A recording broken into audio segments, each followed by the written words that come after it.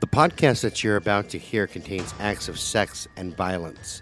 The hosts do not claim to be experts on the subjects that they present. Listener discretion is advised. All right, boys and girls, welcome back to Brutal Nation. I'm your host, Scott Alexander. Right across me is the one, the only Tammy, the underdog Underwood. Say hi, Tam. Hi, everybody. All right. Did we figure out which one are we doing? We talk about this one? Are we doing the John Haigh? Yeah, it's on the I just wanted to list. make sure I was on the right page because I told you I had a bunch of them. So. Jesus Christ. Don't yell at me. I'm doing them in stressed. the exact order that you gave them to me. Okay, don't yell at me. You know I'm stressed. I got stress for you. You know what? Bite me, bitch. I would, but I'd get rabies. No, that's only if I bite you. Oh, that's true. Okay. Yes, I'm ready now. I'm there. You sure? Yes. All right. I'm on the same page. Turn the page. I know, huh? Are you ready for this one? Give it to me. Okay, today we're going to cover, I think it's pronounced John Haigh or Haigh, H-A-I-G-H. And he's been known as the acid bath murderer. Yeah, I'm fascinated by that name because, I mean, not as much as a Jacksonville serial killer, because fucking Jacksonville. Anything in Jacksonville is just already traumatizing. I thought for sure during that podcast when we were recording that you were going to say, and then he took his shirt off and he fought a palm tree. But For reals. But it was okay. The cop said, carry on, carry on. But then he turned around and made a horrible error. He put his shirt back on and he hit a tree, and that's a felony. You cannot fight a shirt legally. That's a Class A felony. That's right. You cannot legally fight a tree in the state of Florida with your shirt on. But we know that now. That's right. Anyways, this is John Haigh. He is probably one of the most bizarre and... Actually, I think it'd be Haigh because isn't that spelled like the Hague? Oh, it kind of... I think you might be right. I don't know. I didn't do it how to pronounce, and I kind of regret it now. Fuck it. Go for it. But anyways, he's like one of the most bizarre yet disturbing cases probably in a long time. Okay? He was a respectful, well-dressed, middle-class man who had a charm beyond belief. But in the 1940s, he murdered and disposed of at least 6 victims that prompted the media to call him a vampire. So he's just a small town girl murdering in a lonely world. He's a small town boy. Did he take a midnight train going anywhere? Maybe to Georgia. No, he's out of the UK. I like that name, Midnight Train. That song, Midnight Train to Georgia. I know, huh? Anyways, his motivations for his crimes involve... Wait, hold on. If they think he's a vampire, why do they call him the acid bath killer? That makes no fucking sense. I'll get into it. I've seen some documentaries on him. He's really weird. But anyways, the motivations for his crimes, which actually involved him luring his prey, his victims, where their blood was consumed before he dissolved them in acid. They should call him a vampire. But his killer. motivations have never been clearly defined. His claim to have been disturbed in his childhood by his strict religious parents led to a psychotic state of mind, obsessed with religion, iconography, and sacrificial fantasies. I know his motivations. But that's all been disputed. What? Well, I saw a skit by Dave Chappelle. Oh shit! Where he mistreats customers, and he says, "Now people ask me, why do you treat customers this way? Fuck them. That's why." I know. I love Dave Chappelle, even though he went through that whole thing. You know, he's way back when. He's funny, hilarious, and he literally makes fun of everybody, like Cat Williams. You know, I love it. Yeah, I like Dave Chappelle a lot. Did you used to watch the Chappelle Show? No, because I don't watch TV. I mean, how much TV have you actually? That's true. I've never really seen you watch TV at all. Yeah, I've in the 2 years that you've worked for me, you've seen me maybe watch TV. Well, we did binge watch that one series together. Okay, no, there was that, but outside of that, really, I don't watch TV. I listen to music and I read and I fuck around on my phone and watch midget porn. Yeah. So, anyways. All of his claims have been disputed, right? However, critics believe that he wasn't insane. It wasn't his insanity that fueled his, like, horrendous activities. He was just a cold-blooded killer who arrogantly thought that if there's no body, there's no crime. He's a cold-hearted snake. He don't play by rules. Uh-oh. Yeah. Good, don't play the fool. But if there's no now. body, there's no crime, right? No, nothing about Paula Abdul? Really? I know. I love Paula Abdul, actually. A Paula Abdul song of all things? You know what song I love about her is that 2 steps forward, 3 steps back, opposites attract. Yeah, yeah. Yeah, with the Scat Cat. MC Scat Cat. Yeah, with the animation, yeah. That was a good But song. come on, I just pulled out a I know. freaking Paula at me. You know what's really weird is I wanted to smooth over it because I kind of didn't know where to go with you and Paula Abdul, but it makes sense. Oh, I knew where to go. I was going to say, it makes sense. Paula Abdul is a very good-looking woman. She's very flexible, good dancer. Uh-huh. Yes, she is. She used to choreograph for In Living Color. Yeah, I want to choreograph her in many ways. Wasn't she a Laker dancer, too? I can't remember. I think she was. Yeah. It was like Lakers or the Clippers. I can't remember. I think it was Lakers. I think it was before the Clippers were there. Oh, no. Okay. You could be right. Yeah. I don't watch sports. My memory is shit anyway. And she's so funny when you listen to her talk. She kind of has that LaToya Jackson innocent quality about her when she's talking. It's like, are you for real? I saw a clip of Dolly Parton that had me rolling. Oh, my God, no. It's at a concert, and somebody yelled out, "I love you, Dolly." And she said, "Well, I love you, too, but I told you, wait in the trunk." That is hilarious. I can't remember who sent me that, but oh my snot God. came out of my nose. My eyes were watering. I'm coughing and hacking. I thought I was going to die. Oh, my God, that is hilarious. I'm reaching for my inhaler. I'm sucking on it like I'm a hooker and I owe it money. It was bad. It was hilarious. I was going to say, Larry the Cable Guy has said something similar. I think there was one that he says, "I love you too, but stop don't tell anybody we're cousins and I told you to wait outside," or something like that. I was like, oh, that's a classic right there. Oh, man. You know who else I love? Who?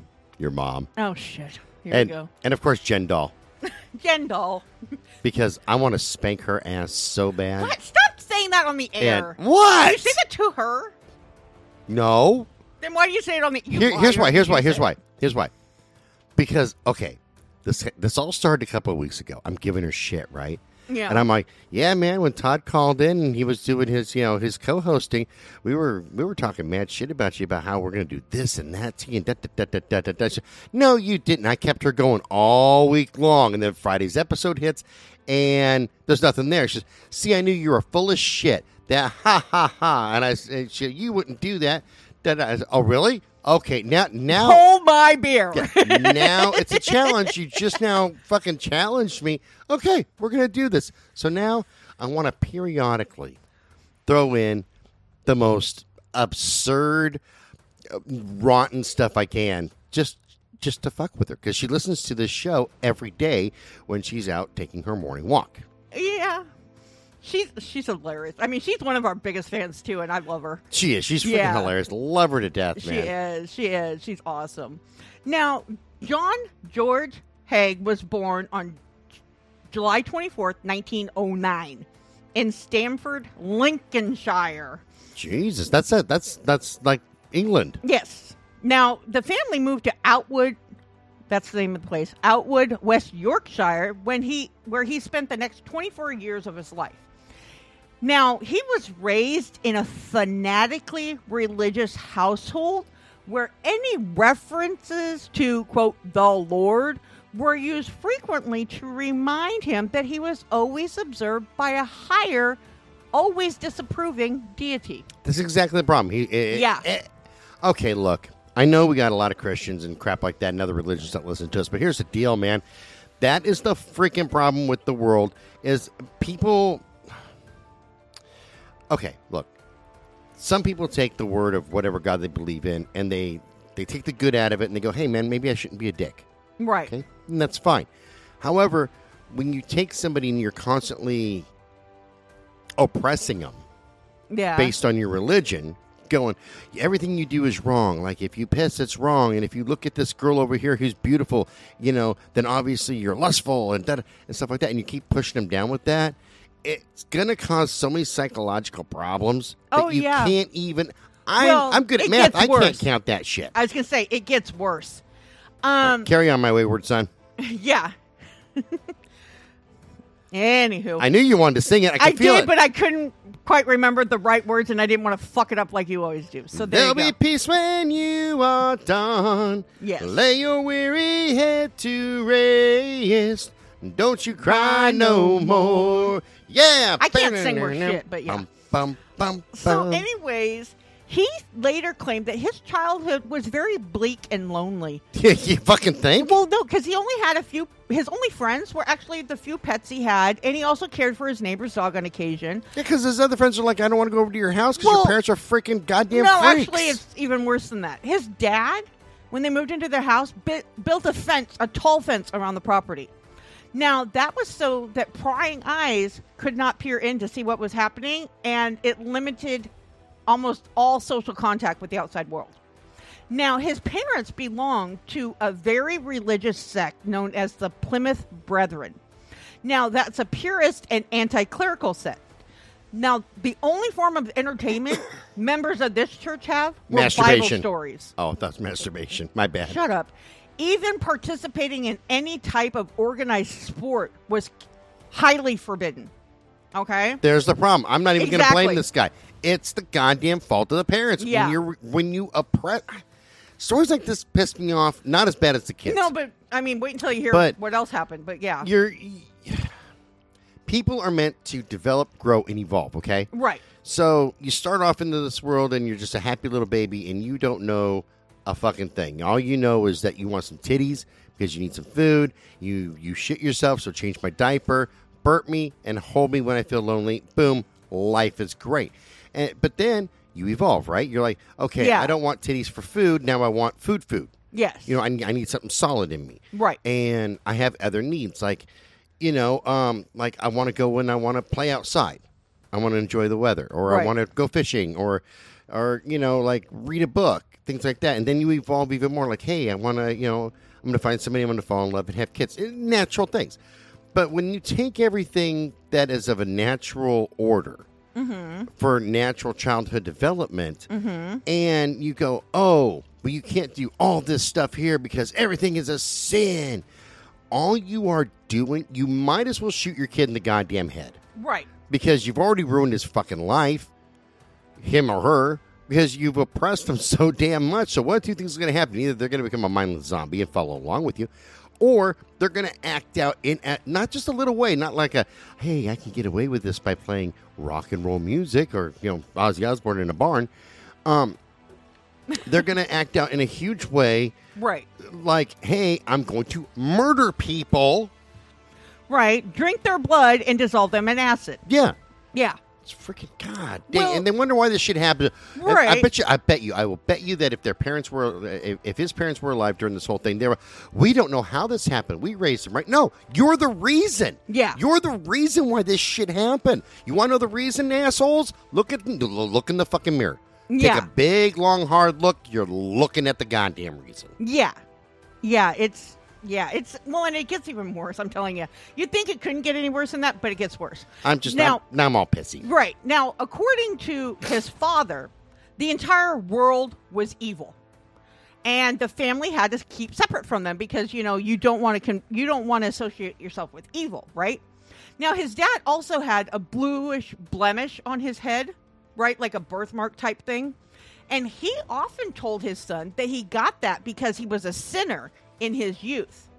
So, of course, John grew up thinking, you know what? If I commit if I do anything, commit any sort of crime or misdemeanor or whatever, I'm going to get a bluish mark as well. I'll be marked by the devil. So, Mark of the beast. and he was told that because when he asked why doesn't mom have a mark, he was told she is an angel. She has never sinned. Okay? She's So- not sucking dick. That's sad. Right. So apparently the turning point in where his psyche while he's developing his psyche, in his youth, that kind of like turned it for the worse was when he realized that he would never get a blemish because he had started to lie and commit and have other questionable behavior, and yet nothing happened. So he then started to really believe that he was invincible and could get away with anything. Okay? Because his dad said, if you commit sin, you're going to get a blemish. But when he committed a sin and didn't, he's like, oh, well, I'm invincible now, right? Which I can kind of see. But the Lord loves me more than he loves you, Father. Yeah. So, however, he also later claimed, and these claims need to be taken with a grain of salt. I need to tell you that. He later claimed that he was afflicted by nightmarish gothic dreams in which trees would turn into crucifixes that wept blood. But then he was also known to be manipulative and a compulsive liar. And he would say anything to get himself out of any compromising position, right? I would honestly love to have dreams like that. Really? I would. It's going to sound fucked up, but here's the reason. Nothing on this planet scares me, okay? Except for spiders. Right. Okay? And if I have a dream about a spider, that's just fucking terrifying. But if I had dreams like that, oh my God, I would wake up and I'd be like, wow, I'm actually afraid. This is awesome. Yeah. Yeah. That, I don't know. I've had very vivid nightmares, and I don't know if I'd like that. So when he was arrested for murder, it's like he started asking the authorities, what would happen if I'm found insane in court? Which tells you that he was pretty much aware that if he could appear crazy or bonkers and damaged by his childhood, it would probably work in his favor. Right? I'm crazy and I'm damaged by my childhood. I'm damaged by your childhood, too. And I'm also damaged because your mommy's not playing with me in my birthday suit right now. And are you also damaged, I don't know, because you know me? Yeah. Actually, exactly. I'm damaged because I know you. Like, my reputation has sunk so low. I remember it like yesterday when we met. There I was up at Mount Hood. I was minding my own business, okay? Read my Bible, say my prayers. That's exactly it. I was praying to the mighty, majestic mountain cows. And then off in the distance, I heard... I'm all, what the fuck is that, man? And there the Smithsonian was chasing after you. But I'm quicker on the draw, and thankfully I had those tranquilizer darts because, I was following around Jethro trying to get Jenny back for him. And I got you a couple of times. I'll admit, I didn't think that it would take 17 horse tranquilizers to take you down. Man, that was scary. But I bagged it. I tagged it. And when the Smithsonian showed up, I said, it's already got my tag on it, motherfuckers. Get the hell out of here. It's mine. Possession, 9/10 of law, motherfucker. That's right. So we had a little bit of a scuffle, but I got you into the cage. I mean, I had to use a winch and call five friends. So you own me now? That tag is in your ear, and the chip is in you for a reason. That's what happened back there. Whoa. I meant in the back of my neck, asshole. Yeah, okay, I sure. touched the back of my neck when I said that. I thought you were looking at your ass going, that's what happened back there. That's when my anus is wrecked. No, that's not what happened back there. It's a tag, not an anus wrecking. Jesus. Ew. So, in 1934... Take the mud road home. Shut up. In 1934, he stopped going to church with his parents. I don't blame him. Right? And he also met 21-year-old Beatrice Hammer. What a name. And even though she was impressed by his manners and his charm, there was something about him that made her uncertain about his character. However, despite that, and the fact that they barely knew each other, they were married on July 6, 1934. Now, his parents allowed them to live with them, although the marriage only lasted for 4 months. And that's because he was arrested in October 1934 and spent time in prison for fraud. Now, while he was incarcerated, Beatrice gave birth to a little girl who she gave up for adoption. And then Haigh only saw her one more time briefly. And he lied to her at that time, telling her that they were never officially married because he already had a wife at the time, which wasn't true, right? It's like, can you believe this shit? And then she was dancing around going, if you want to be my lover, you got to get with my friends. That's terrible. That's horrible. Spice Girls even. I mean, that's bad. We did Paula Abdul and the Spice Girls in one episode. We should be shot. I'm fairly sure that's a sin. Yeah. It's not right. Yeah. Wait until we pull out Menudo. I hate Menudo. It tastes rotten. Well, the soup is good, but the meat... Oh, you meant the band. You like Menudo. You mean the band. Yeah, I meant the band. Now, anyways, despite his abilities, Haigh Haigh spent a considerable amount of time in prison, mainly for fraud that involved various illegal enterprises. During one brief period, he worked at an amusement park run by a man named William MacDonald, Mac in quotation marks, MacDonald McSwan. So he's called Mac because of his last name. And his parents, Donald McSwan, and his wife, Amy. And his other uncle, Donald the Duck. I know, right? Now, the family liked Haigh. They promoted him in the business and were sorry to see him leave when he decided he wanted glittering prizes elsewhere. He wanted to move on to bigger and better things. His next project, though, involved setting up a false attorney's office, which earned him 4 years in prison. It's almost like that cosmetic surgeon in Florida. I was just thinking of the same the thing. Jacksonville Boys and girls, Botox do you want to have Botox and bubbly with your doctor? Friendly cosmetic surgeon in That's Jacksonville, right. Florida? Watch me, Dr. Numbnuts, get drunk on Four Locos while I inject your face with very mysterious Botox that could be from a third world, fourth world, or no world country. What's the worst that could happen? Literally, what's the worst? At least it's not out of my van. I have a website, so you know I'm legit. Anyways, it was while he was spending time in prison on that charge that he started to think up new like schemes and plots to become rich quick. His get rich quick schemes, right? Instead of, working hard for a living. His plan was to go after rich, older women. He also convinced himself that if there was no body, there was no conviction. I'm like a quarter of a way there. I'm after old women. I don't care about the money. Money doesn't interest me one damn bit, but older? Anyways. Bring those saggly, wrinkly boobs over here. That's hot. So, because of this, no corpse, no charges belief that he had, he started working with sulfuric acid in the prison's tin shop, where he experimented on mice and made studies on the effects of how acid reacted with animal tissue. I got a song for that one too. Oh Lord. Mice, baby. Oh, so now you're gonna wreck a Vanilla Ice rap? Yes, well, you can't wreck it because it's Vanilla Ice. It's already wrecked. I might have to agree with you there, but I do love Ice Ice Baby. That's one of my favorite songs. Only because I can practically recite it word for word. Everybody can, because as stupid as it was, it catchy. Still is. It's got a good hook. Yeah, it's got that catchy little boom boom boom boom boom. But anyways, after he was released from prison, he set about to carry out his heinous plans. In the meantime, he stayed with the Stephan family. I don't know who that is. Where he began a close friendship with one of their daughters, Barbara, who, despite being 20 years separated in age, she was 20 years younger, she became the next Mrs. Haigh. Hey, you know what? I can't fault him for that, because that feeds into a whole different fetish, okay? I'm not even faulting our Johnny boy here for that. You go, boy. You go. Yeah. Okay. Then in 1944, he was involved in a car accident. And in the accident, he suffered a head injury, which when it bled into his mouth.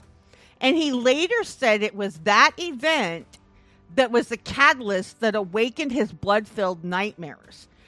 Shortly after that, he had rented a basement, like, not really apartment, but like space, I guess, where he set up his, quote, workshop, which was a grim death trap for unsuspecting victims. Almost like, H.H. Holmes's murder castle. Right. But I don't think it was quite that elaborate. Now, at a pub house in Kensington, he chanced upon his former employer, Mac McSwain. Now, Mac was happy to see him and took Haigh to see his parents. During the friendly reunion, they told Haigh of their recent investments in property. Now, this information saying that they had property investments was basically what sealed their fate. After, spending some time with him, reacquainting himself for several weeks, he carried out his plan on the September 9th, 1944. In his diary, another one, he claimed that he had a sudden need for blood, So he hit McSwain over the head with a blunt instrument. Then he slit the man's throat. What an asshole. Yeah, he said, and I'm quoting, "I got a mug and took some blood from his neck in the mug and drank it." He later found a 40-gallon barrel, but he put the body in and filled it with sulfuric acid. He described in his confession how when the body was finally submerged in the acid, the fumes overwhelmed him and he had to go outside.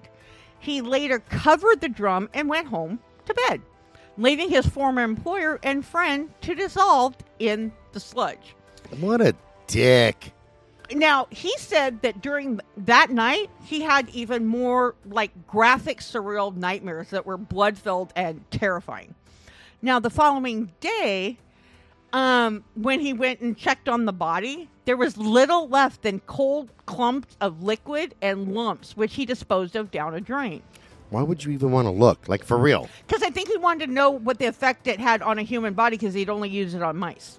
Ew. How Gross. fast would it work on a body? Obviously, it works very fast, right? Faster than Drano. Okay, Yeah. Go for it. Fuck it. Good to know, right? Clean those pipes. Ugh. Now, knowing he had killed someone and removed the traces of the crime, that gave him a feeling of euphoria. He managed to convince McSwain's parents that their son had gone away to avoid any kind of anything, right? He even sent fake postcards to them from Scotland pretending to be their son. However, his main concern was how he was going to acquire the assets. So the next murder would be committed with the addition of new equipment to deal with dissolving bodies. You know, because you got to step up your game, right? Right. Well, no, that I agree with. Always strive to be the best at whatever you do. Even if it's killing? Honestly, yeah. Okay, so he went out... Hold on. I better explain. I know. My dad always told me this, and this is why I'm fairly successful. He always said, and he drove it into me, he said, Boy, be the best at everything that you do. If you pick up dog shit in the park, be the best dog shit picker-upper. And there's a reason for it. Because, long story short, people will notice that you do the best at what you do, and you'll rise up through the ranks. Right. Without ever saying a word. You'll rise up through the ranks, and that's the key to becoming successful, is be the best. If you become complacent and go, well, you know what? I'm just going to kind of slack off. You know, I'll just do the status quo. You know, I'll just kind of do whatever I can to just kind of get by. Then that's the level you're going to stay at. It's when you kind of man up, so to speak, and strive for excellence, right, that you will achieve excellence. Right. So. No, I agree with you, because my grandpa did the same thing. You know, you do the best. I mean, you do above and beyond, basically, if you want to get anywhere. You know, because nobody, and right. The sad part is, I mean, he didn't use these words, but people don't celebrate mediocrity in the world. No, and that's exactly it. You know, that's exactly despite it. what they're trying to teach our children now. But and which saddens me fucking greatly. Greatly saddens me. Yeah, because I'll tell all of you out there that don't know this. Your boss notices when you go above and beyond. Oh, they do. Whether they acknowledge it or not, they notice. And you will get that acknowledgement someday. Right. You know, that's like how... when the promotions come up and stuff, you'll be like, you know. So, anyways, so he actually went out and bought himself a few little items. He started by buying himself a portable hand-operated water pump. And this water pump is actually called a stirrup pump because the footrest resembles a stirrup, and it's normally used to extinguish small fires, right? He also bought some tin face masks and a steel bathtub, which he painted to make it more resistant to corrosion, which he took all of these things to his little workshop of death. Now, according to a police statement, before he ventured on his plan to cruelly dispose of the rest of the McSwan family, he also murdered a middle-aged woman from Hammersmith. The McSwans disappeared on July 2nd, 1945. They were killed similar to the way their son was. He hit them first, killing them, and then claimed to have drunk their blood before he dissolved them in acid. Now, after informing the McSwan's landlady that the couple had gone to America, because heaven forbid if they stay anywhere close, he had all of their mail forwarded to him, including the pension check. Of course. Hey, man, go big or go home.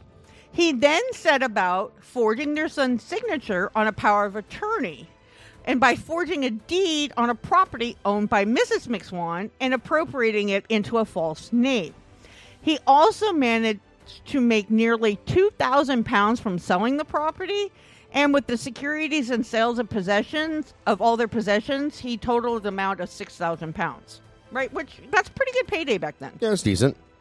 So for a while, he managed to swindle people through other scams, including posing as a liaison officer dealing with patents and setting up fake branches in several towns. It was also around this time that he later claimed in a confession that he had killed and disposed of a young man called Max from Kensington. Now, his spoils from the McSwans were running out, and they were, dwindling fast. And so he needed more money from new victims. This time he chose a more wealthy couple. Dr. Archibald Henderson and his wife, Rose, were selling their house. Now, he cultivated a relationship with them, and it was based on their apparent shared passion for music. And Haigh encouraged them to reveal information about their properties. Now, he rented a storehouse in Crawley, London, and he moved his possessions from where they were to over there and began setting up a workshop, again, a bigger one. This time he ordered, I don't know what this is. Give me a minute. I have to define something. I don't know why I didn't do it before. What is it? Oh, okay. Carboys. This time he ordered 3 large plastic bottles of sulfuric acid and 2 40-gallon drums with tops. Okay? Man, he's rolling with the 40s. Dude, I'm telling you, and it ain't no 40-ounce Old E and orange juice. We're going to jump out this 40 on the corner for our fallen homie. Yeah, pour a little out for the lost. That's right. Yeah. Now, he dissolved both bodies in acid, but this time it did not erase all traces, as Mr. Henderson's foot was left intact. However, this didn't bother George too much. He just dumped all the remains, including the foot, in the corner of a yard. Now, he felt immune to being captured. He was like, you know what? No body, no crime. Now, efforts to maintain the impression that the Hendersons were still alive were very methodical and time-consuming on his part. Plus, he was singing a song. He went, nobody knows the cadavers I've seen. Nobody knows. As he's not over even there the playing police. on his harmonica. Oh, my God. He's got the blues. The acid bath blues. Okay, I know I'm in prison now, but I got a song for you called the Acid Bath Blues.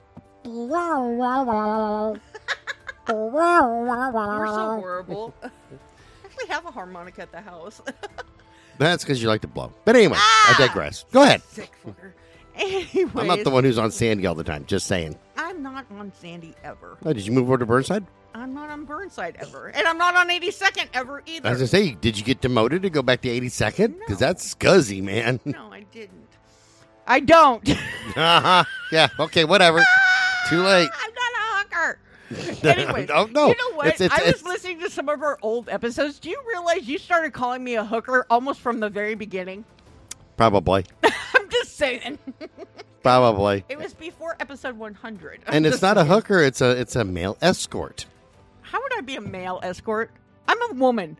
Oh, my God. My boobs prove it. Fine. But you're not escorting women. Well, are you escorting women? No, but women who are in that business are considered female escorts. I thought it was because you were escorting males. Fine. You're a female escort. Oh, my God. As opposed to a Ford escort. With a 4-cylinder? With a 4-cylinder. That acts like a 6? That was horrible. That was a terrible car, man. Anyways. Terrible. Now, he even forged letters to supposedly from Rose Henderson, and one of them was a lengthy letter to her brother. Now, after he sold the properties and possessions, he acquired roughly 8,000 pounds total. Oh, okay. Now, he actually showed a contempt for his victims, and he even gave his girlfriend, Barbara, some of Mrs. Henderson's clothes to wear, which is common in a lot of serial killers. Well, wait a minute. Since he's so macabre, do you ever think that he did the whole Night of the Living Dead thing? Go, they're coming for you, Barbara. Oh my They're God, coming to get you. Every time you say Night of the Living Dead, though, I always think of that guy from Tales of the Crypt. Oh, the Crypt Keeper, yeah. The little skeleton guy, yeah. I miss Tales from the Crypt, man. Me too, That was badass. Those were always pretty good. Now, unexpectedly, Rose Henderson's brother was actually prepared to go to the police.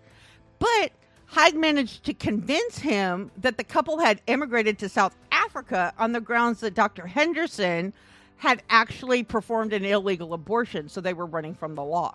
Well, wait a minute. If he was going to go to police and they're in England, would he go to Sting first? Or would they set up a Sting?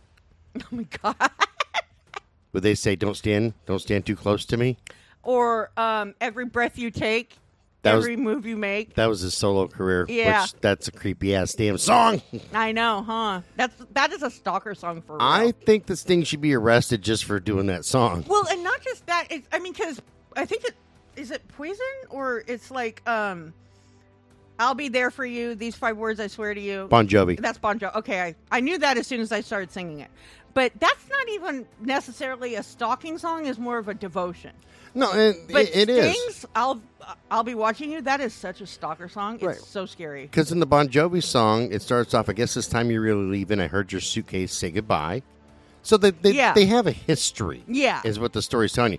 Sting is like, I'll be watching you no matter what you do. Yeah. Every time you breathe, every time you eat, when you're dating a guy, walking your dog, taking a pee. Yeah. I'm watching you. It's like, look, sir, here's a restraining order. You Yeah. need to get the hell away from me. Yeah, no, that is stalkery for real.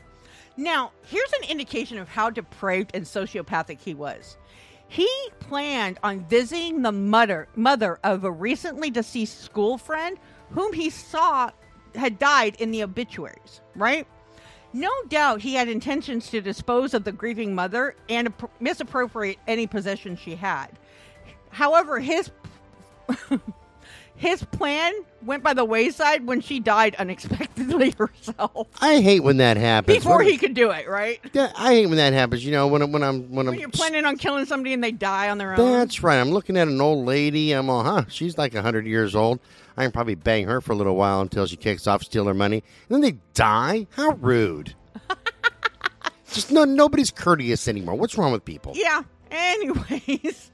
Now, his money, again, his misappropriated funds were quickly running out. Mostly because he liked to gamble and he had expensive tastes, including staying in high-rise hotels. High-market hotels. Right. I'm picking up what you're saying. I hear you chirping, Big Bird. Well, while there, he socialized with a lot of wealthy elderly women, including Mrs. Olive Durand Dinkin. That's a fuck name. That's her hyphenated name. And he also thought up murderous plans to dispose of her. In June 1948, he claimed that his car was stolen, but it was actually found smashed at the foot of a cliff.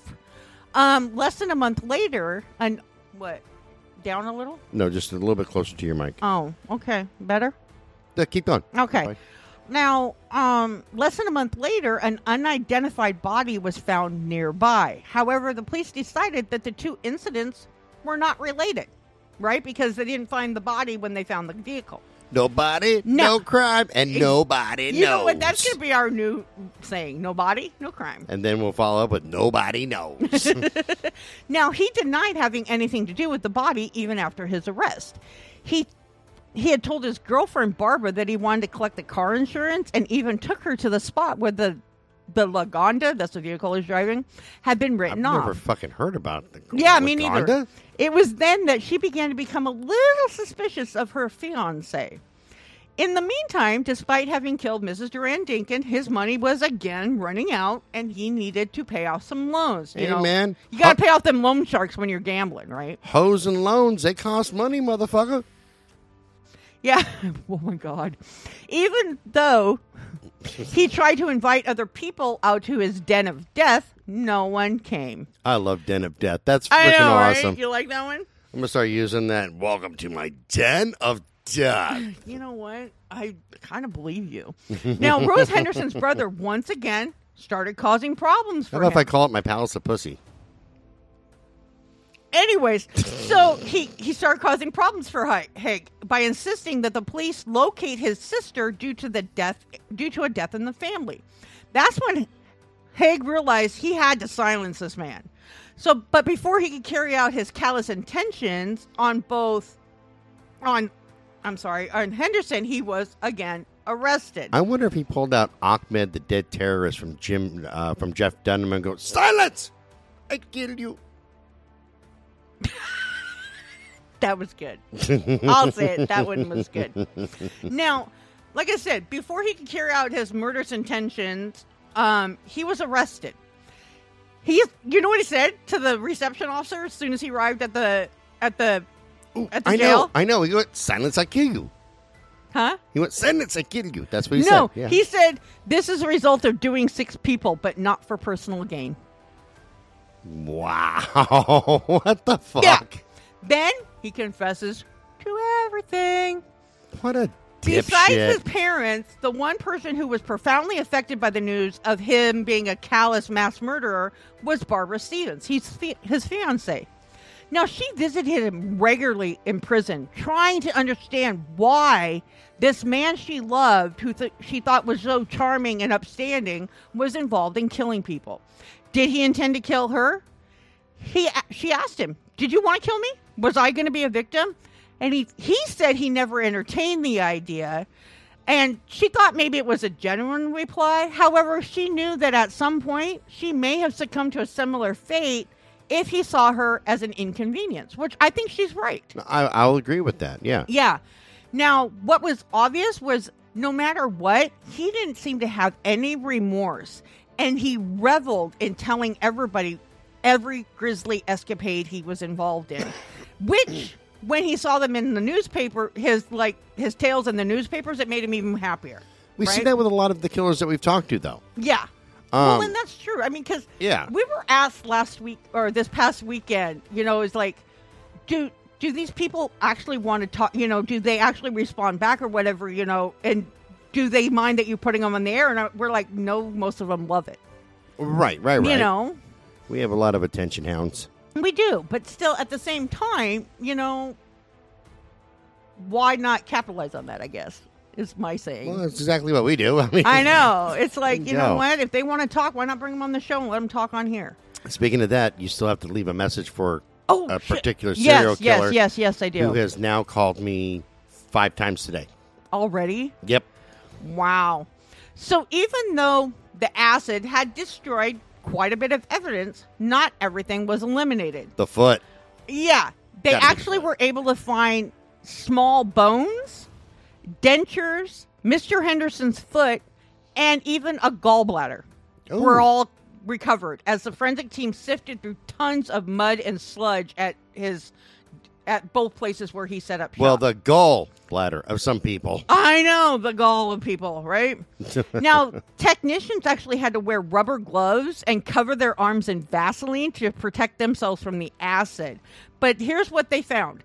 28 pounds of human body fat, 3 faceted gallstones, part of a left foot, 18 fragments of human bone, upper and lower dentures still intact, the handle of a red plastic bag, and a lipstick container. Okay?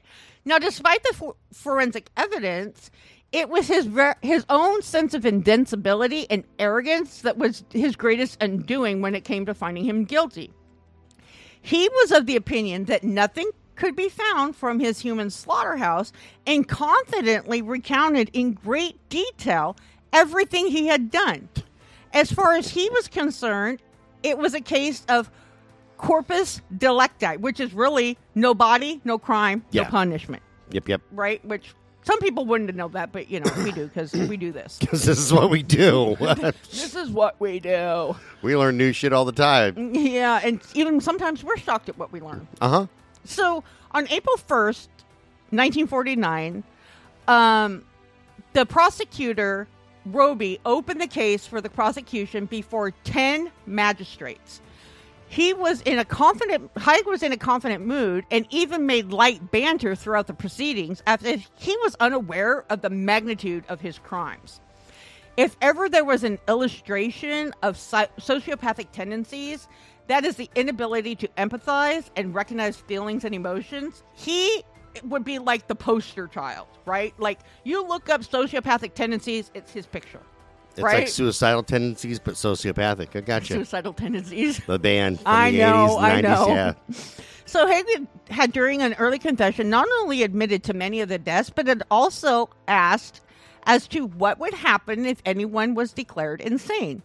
It seemed that even at the early stages, he was mulling over the possibility of, trying to prove that he was, mad in order to escape being given the death penalty, and most likely invented the stories of his dreams and claims to drink his victim's blood in order to save his own life. Could be. Yeah. So during the proceedings, the DA called 33 witnesses to the stand in order to prove premeditation of murder for personal gain.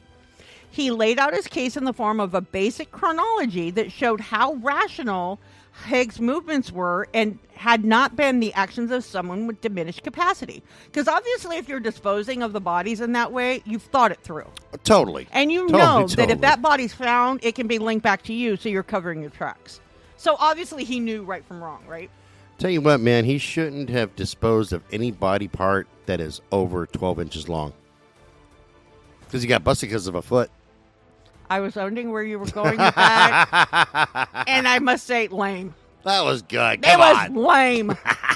It was one of your lamest. Now, anyway, saddening. Haigh was also examined by several psychologists and doctors who were interested in his claims to have a need to drink blood. Such a compulsion, if it was genuine, is part of a sexual deviation and related to the act of violence itself. However, he, who it appeared had little interest in sex, gave no indication that he suffered from such a disorder. How right? can anybody have a limited interest in sex? Dude, I have no idea. That alone should prove he was insane, right? Exactly. Being a grown-ass man with no interest in sex. Johnny, let me tell you something there, bud. But then growing up in a strict household, I can kind of see it. Still, once he got out and about and he learned about, the poussoir, you would think he'd be like, I am all over that like white on rice. Like Orange is the New Black. It's poussé, bitch. A la toi.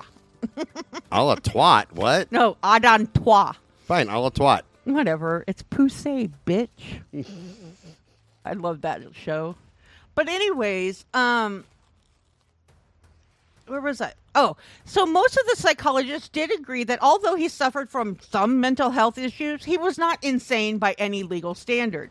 And he had been perfectly aware that his actions were wrong, especially by his meticulous planning. One very high-profile psychiatrist believed that without any doubt that he had a paranoid constitution, which is pretty much the same mental disease that Hitler was diagnosed with. Okay? So, these people believe that Haigh had most likely developed a paranoid personality in order to escape his parents' overwhelming universe, and in order to relieve himself from emotional pain, which I can see that. His upbringing had contributed to a mental state where the dividing lines between reality and fantasy had become somewhat blurred.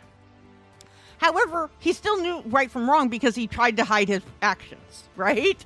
So the result was that Haigh had an acute sense of omnipotence, which is over, all-knowing, all-seeing, untouchable, and believed he was above the law.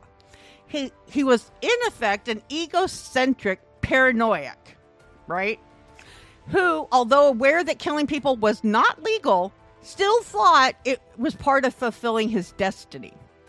Haigh tried to impress on the psychiatrist more details of his abnormal dreams and obsession with blood, drinking, but none of them really bought his efforts to portray himself as crazy. However, something of which they were not aware was that he had years before developed a friendship with an employee at the Sussex Psychiatric Hospital and had shown a great deal of interest in mental illness. So he possessed a talent for deception and having over the years also posed as a lawyer, engineer, and doctor. So he was very good at getting information he needed later. You know what I mean? Yeah. So who's to say he even had a mental illness in the first place? He could have been faking it after learning all that information. My personal opinion is that he did not have a mental illness. He had greed. Yeah. He had greed, and he was a megalomaniac. He was egocentric. Yeah, you know, I agree. The world owed him something, and he was going to get it no matter what. You know? So on July 18th, 1949, 4,000 people crowded the small town of Lewes, hoping to get a seat in the courtroom. Justice Humphreys presided over the trial, and Haigh, 4,000 people. Mm-hmm. Haigh had no money to pay for his defense, so one of the local newspapers signed a deal with him and offered to pay for his counsel if they could have the exclusive. Fair right? enough, yeah. Which, you know what? Kudos to them. I would do that. The Daily Mirror was also found in contempt of court for emphasizing Haigh was being a vampire. So the editor of the Daily Mirror was sentenced to 3 months in prison for contempt. And they also had to pay a 10,000-pound fine. Hey, fair. It's worth it, though. Yeah, because you know what? Sometimes the media can be very, Well, and stupid. it's worth it because it's going to sell a lot of. It's going to sell a lot of media. I see what you're saying. That it was worth it. It was worth the cost he had to pay. Can I throw in a small commercial real quick? Sure. That we're not even getting paid for. Guys, if you like hot sauce that's really flavorful. Here we go. I'm sitting over here on the other side. I'm still eating my breakfast burrito, and I've got a huge collection of Melinda's hot sauces, and then right now I've got that ghost pepper sauce. Oh yeah. From the Day of the Dead. Oh my God, this shit's hot as fuck. Are you still over there? I had to put the rest of mine away because I got full. I was afraid I'd get sick again. I'm eating it slowly but surely because my face is burning off. It's slowly but surely, but Melinda's has it. I'm telling you, man, this stuff's awesome. It's hotter than hell, though. Yeah. Yeah. Is that the Christ. same one that you gave me some hot sauce from? Is that the same brand? Yeah, this one right here, Melinda's. Okay. Yeah. Okay. Like their garlic one is. Yeah, I was gonna say it's the garlic one that you gave me. Yeah, that one's not very spicy. That's a garlic habanero or whatever. Yep, it's Yeah. pretty good, but it's not spicy. This ghost pepper one, gee, many Christmas. I'm gonna feel bad when I go to the bathroom. Yeah, I'm gonna feel bad when you go to the bathroom too because I'm gonna have to hear about it. I'm gonna send you pictures. I was gonna say you will text me exactly how painful it is. Oh yeah, I know. Oh yeah, I'm gonna be like the Batmobile. People don't believe me, but it's true. People, I'm not lying. Okay, continue on. I had to share that because there's some Yeah. people out there who like super hot stuff, like me, that like flavor with it. It's got great flavor. You know, the flavors are there. The flavor profile's there, but it's hot. God damn it, this stuff's hot. Now, of course, Haigh pled not guilty, right? And the prosecution rested its case of deliberate premeditated murder for personal gain. Now, his defense counsel tried to rely on the issue of his insanity. Now, they described to the court how his quote, mental illness would have affected his ability to appreciate the morality of his He doesn't acts. have a mental illness. The guy's He just an doesn't have asshole. morality. Yeah, he doesn't have morals either. Fuck this guy. hello. Fuck this How guy can right you in the ear. appreciate something you don't have to begin with? Right, exactly. What a dipshit. So it was obviously clear that Haigh was aware that what he was doing was wrong in the eyes of the law. And that was in full evidence when he tried to cover up his crimes with the letters to people, trying to say that they're still alive in other places, the acid bath, all that. Mm-hmm. So with that admission, his defense collapsed. There was only one issue to be decided, the question of his sanity. Now, the defense's psychiatrist failed to prove that Haigh's judgment was impaired. Also, because Haigh had initially inquired about getting released from Broadmoor, it appeared as if he was thinking using insanity to get him off the hook, right? It was like from the very beginning, he started inquiring about, what happens if I'm proven insane? So tell me, officer. So the prosecution declared that he was simply a man who believed he had discovered the perfect crime by committing murder for gain and then pretended he was insane when he got caught. The jury was left to decide whether paranoia could be considered a mental illness or a defect, and it took them, how long do you think they deliberated? Hopefully a short amount of time, like 5 minutes. 15 minutes, and before they found him guilty. See, that's the thing about England, right? 4.5 minutes for the baby farmer. Mm-hmm. 15 minutes for the acid bath killer. Maybe we should try all of our crimes in England. I agree. Well, they need that one magistrate and that one magistrate, that constable and that from constable. Shipman. Yeah. Yeah. You get those two in, a lot of people. But then the French courts, remember, on all those charges, Dr. Patois. Oh, yeah. And it averaged out to be so many seconds per verdict. you know? I'll give the French that. Yeah. So they came back, and of course, he was guilty. The judge asked him if he had anything to say, and he literally, and I'm going to try to describe this for you, he cocked his head to the side and said, nothing at all. Then he put a black cap on his head, and the judge sentenced him to die. Good. He would hang for his crimes. Now, Haigh finished his life story for the newspaper that paid for his trial. He also wrote letters to his fiancée and his parents, who did not see him before he died. His mother sent greetings through a reporter. And Haigh also told Barbara that he believed in reincarnation and that he would be back to complete his mission. As a butterfly. Yeah, check this out. Madame Tussauds, the wax museums, requested a fitting for a death mask, and he was happy to oblige. So on August 6, 1949, he was hanged for his crimes, and the Madame Tussauds Wax Museum erected a wax statue in honor of him to complete his very own. Then they actually donned his own clothes on him that he bequeathed to the institution upon his death. Oh, wow. Yeah, so they actually got the clothes he was wearing at the time he was hung to be on his wax figure. I'm going to give the clothes off my back, the day that I'm hung, but that's every day.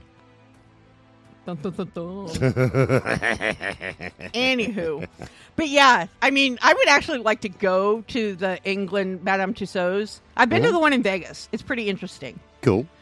Because all of them are interactive. Because you can go to the Wax Museum here in Newport and you can't interact with them, whereas Madame Tussauds is all interactive. You can, but they frown on it.